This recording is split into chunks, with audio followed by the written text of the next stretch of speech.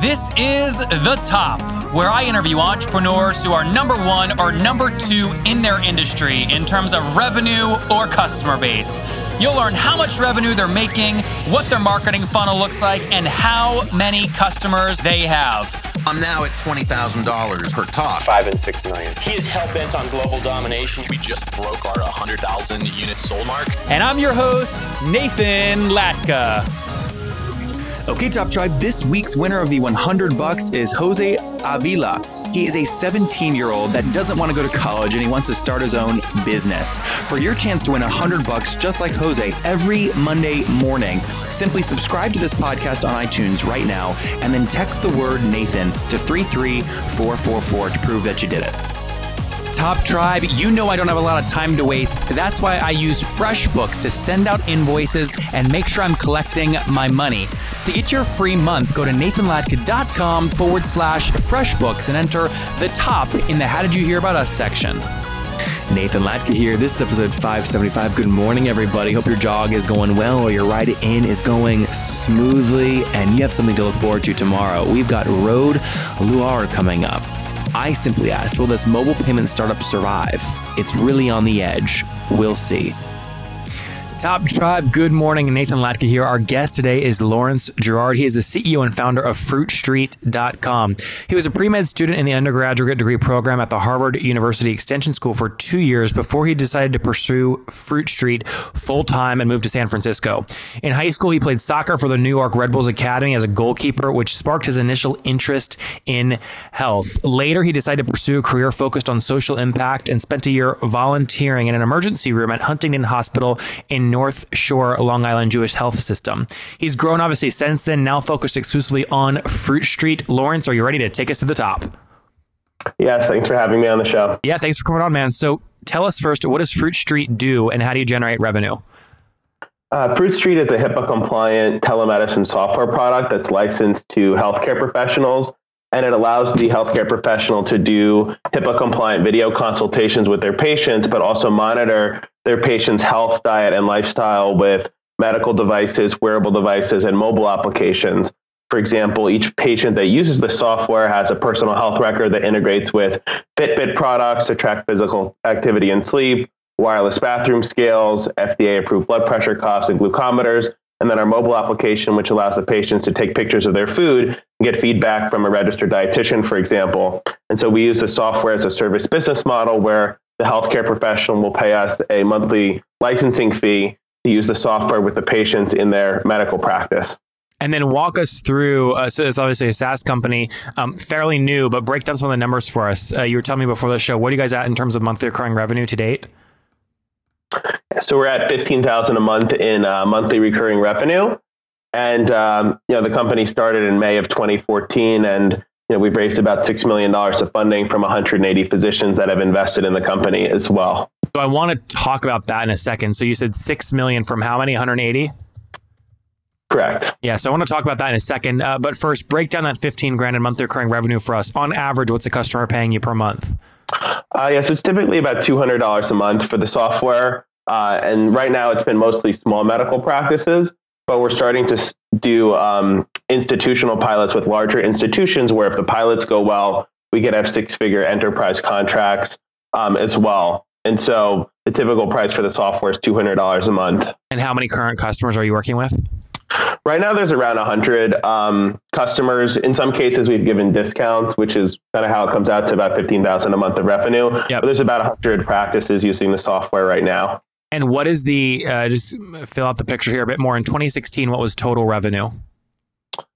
I don't have that number off the top of my head. We're at about 100K annual run rate right now. We've generated about $130,000 of total revenue. Yep. And so, most of it came in 2016. There might have been a little bit in 2015, but most of it was in 2016. Anyone that has started paying you, anyone left? What's your gross customer churn per month?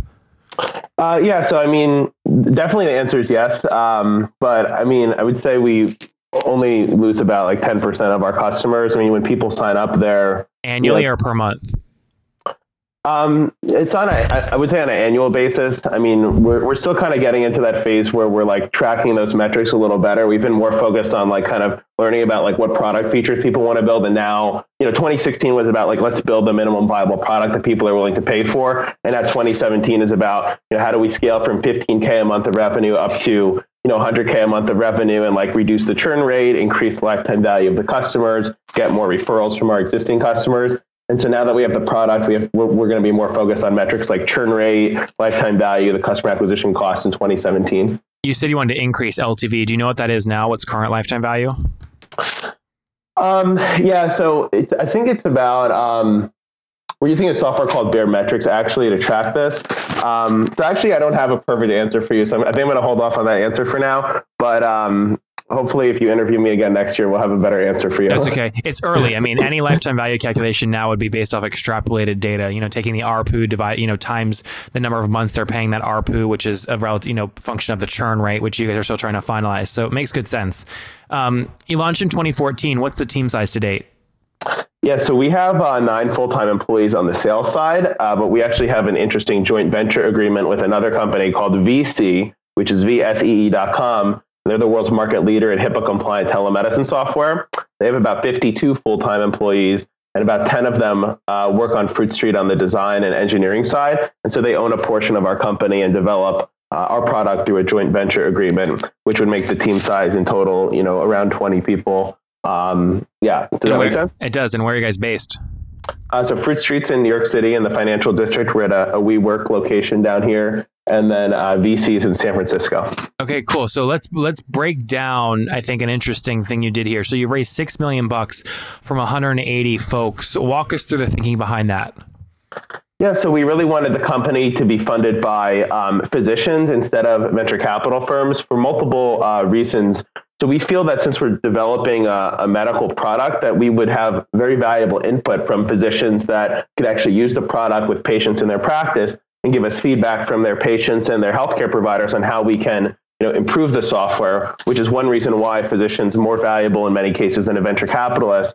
Also, the physicians act as a sales network, introducing us to potential customers as well. And then we also felt that the physicians were more interested in not only getting a financial return on investment, but having a social impact. And so Fruit Street's actually a public benefit corporation, which means we are for profit, but we also write our social mission into the bylaws of our company, which is to prevent and treat lifestyle-related disease using telemedicine, wearable devices, and mobile applications. And the final point on this is that, we like to think of it as if we needed to raise $25 million, why not have 500 physicians invest an average of $50,000 each and make this more of a grassroots movement of physicians that want to improve healthcare with technology rather than going down the traditional venture capital route. Best investor is your customer, right? Right. Are there any tax benefits to being a public benefit corporation?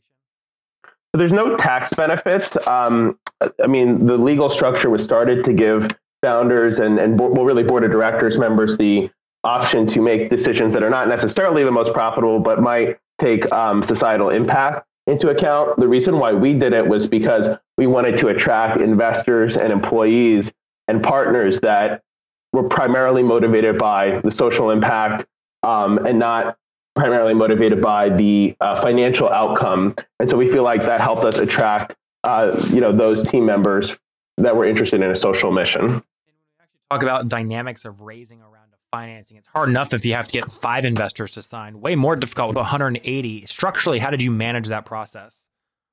Yeah, so we reach all the physicians through LinkedIn advertising, actually, because about 75% of the physicians are on LinkedIn, and actually do one-on-one calls on our telemedicine software to give them a full business and product presentation. But in terms of our cap table, we have a full-time attorney, Chris, who actually graduated from Harvard Law School 40 years ago and works for us full-time. And so he does all the paperwork, but then we use a software called eShares to manage the cap table. And then we also have a dual class stock structure similar to the way that Facebook is structured, where I've actually retained full voting control of the company, even though we have 5 board members. And the purpose of that is just to make sure that, if we eventually have 500 physicians as investors, that, we don't become a very slow moving organization, since the primary advantage that startups have over big companies is the ability to execute very quickly. But we still, engage these physicians and get their feedback, but we do have this structure that allows us to make quick decisions as well. Do you put them all, though, in a syndicate and just that one syndicate company is listed on your cap table? Or are there literally 180 different line items in your Excel sheet for your cap table for every name of every investor? Yeah, there's literally 180 shareholders, so they're not in a syndicate. We might have to do that if we ever reach the point where we hit the SEC's investor limit, and then we might put them. It used to be 2,000. I think they raised it to 5,000. I don't think we'll hit that. I mean, we'd have to raise quite a bit of capital to hit that. So we try to keep the minimum investment at 25 to 50K. We've had some positions put in like 100 or $250,000. But so I don't think we're going to hit that limit. But if we did, that would be one reason to start moving them into like special purpose vehicles or something like that. Okay, Top Tribe, as many of you know, I sold Heyo, and everyone is always asking me what my expenses were when I was building Heyo. Well, a big expense was that I spent over $3,000 per month on financial services to keep me out of trouble in terms of taxes. You know, my mom would always harbor me, Nathan, you gotta keep all your receipts and put them in a freaking box or something to make sure you don't get an audit or things like this. I'm like, Mom, I'm a millennial. You think I'm gonna keep all these receipts? I now use FreshBooks. I use their mobile app to take a picture of receipts, and it makes taxes a cinch. Additionally, I don't have to hire a $3,000 per month person to manage all my finances. It's like saving so much money, and my mom's happy. Additionally, I don't waste a bunch of time creating invoices. I use their templates, and I can avoid using Word templates or Excel files. I just use FreshBooks to quickly send out invoices, and it works like a charm.